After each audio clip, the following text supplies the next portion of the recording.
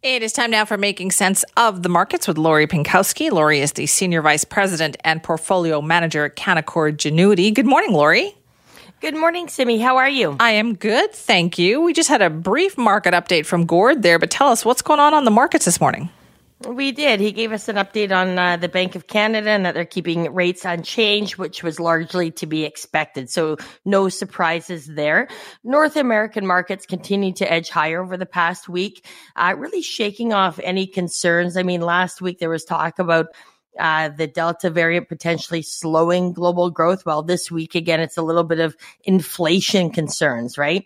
Yesterday, we saw inflation in the U.S. rise 5.4% from a year ago. That's the largest jump since 2008. So that in itself would sound fairly significant, but the markets really weren't phased because most of the increase came from pandemic-specific spots like used cars and airfare.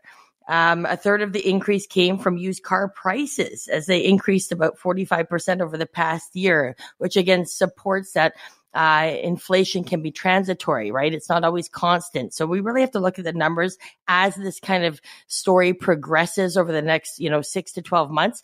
What is real, you and I talked about it last week, is, we're seeing higher oil prices, higher gas prices, real estate prices, commodities and other areas. So this isn't just about used cars and travel, in my opinion. I think there's a lot more that we're going to be seeing over the next 6 to 12 months. So you have to keep your portfolio in check and be prepared for higher inflation. Right, because it was like 5.4% in the U.S. From a year ago. So do you think that is resulting, Lori, in a rethink about inflation? It feels like that wasn't something that was worried about for a long time, and now all of a sudden economists are talking about it again. You're totally right. I've been doing this for 20 years, and we really haven't been talking about inflation too much since for the past 20 years even, except coming out of that last recession in 08-09. So again, it can be short-lived. It can be temporary in nature. That's what the Fed's telling us. That's what the Bank of Canada is telling us. So again, they've got more numbers than you and I will ever have. And again, when we're talking about inflation, the fear there is that rates could go up at some point. And the question is always by investors, when is that going to happen? The Bank of Canada is now saying late 2022, 2023.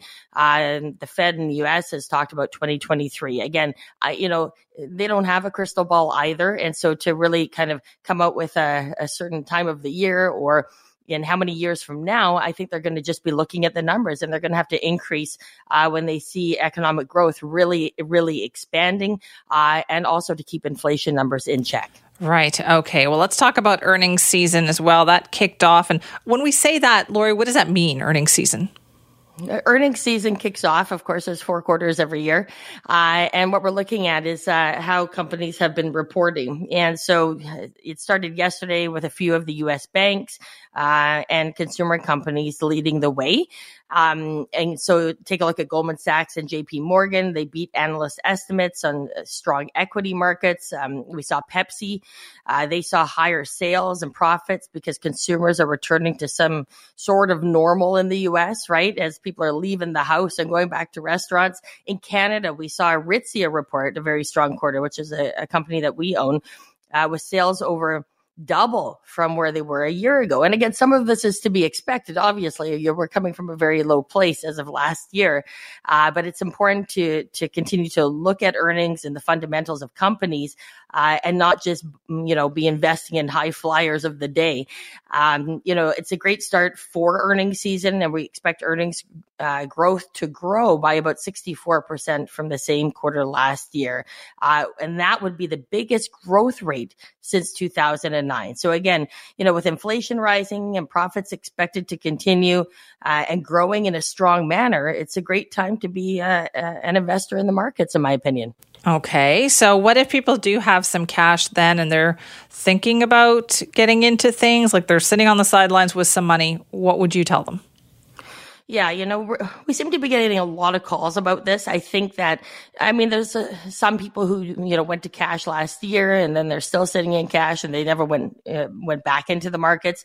But there's a whole, another group of investors out there, people who inherited a lump sum of money, or they have a large position in cash because of a sale of a property, or a sale of a business is another one.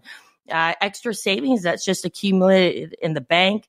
And another one is cash built up in corporate bank accounts is, some reasons why we've had people call us going, what do I do with this cash? It's not earning anything in the bank. I mean, some people even just have it sitting in a checking account. But the other way I look at it is that a GIC isn't that much better, right?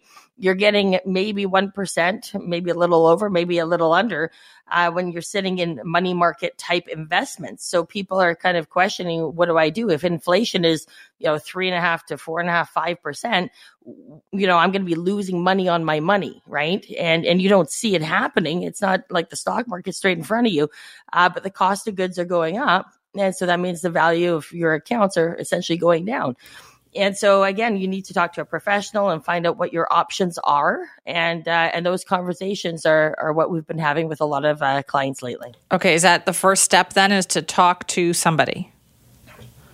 Definitely. Talking to your neighbors and relatives and friends about, what should you do with this money isn't always the best idea, because they have, potentially different goals than you do for that cash.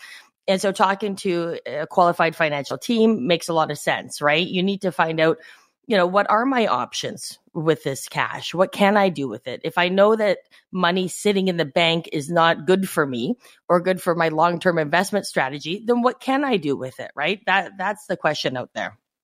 Okay. So I guess, do you also have to think about estate planning at that point too? Like if you've got this cash, it's more than just, should I invest it in the stock market? Definitely. You want to take estate planning into everything that you do, if that's important to you. I think firstly, you want to take a look at what are your options in terms of investing. So if GICs and the rates are too low, you can take a look at possibly investing some in the fixed income market or the bond market. I mean, if you look at a lot of the bond funds out there, on average, they've been able to provide maybe 4 to 6% long-term annual investment returns. So that may be an option. For a lot of clients that have extra cash, they're looking at putting it's part of their overall nest egg, right? Or some people do want to draw an income from it as well. So that's another way to look at it.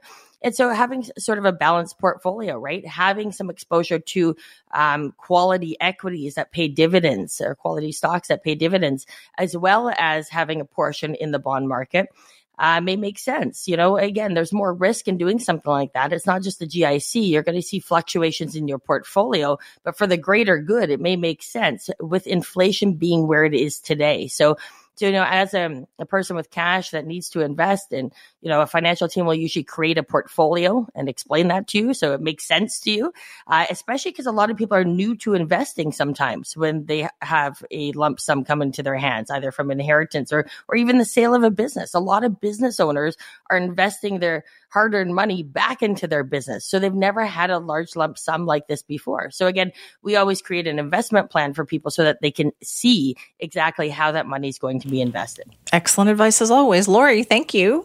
Thanks so much, Simi. You have a wonderful week. You too. That's Lori Pinkowski, Senior Vice President and Portfolio Manager at Canaccord Genuity. And remember, you can contact her team directly at 604-695-LORI, or check out their website, which is pinkowski.ca.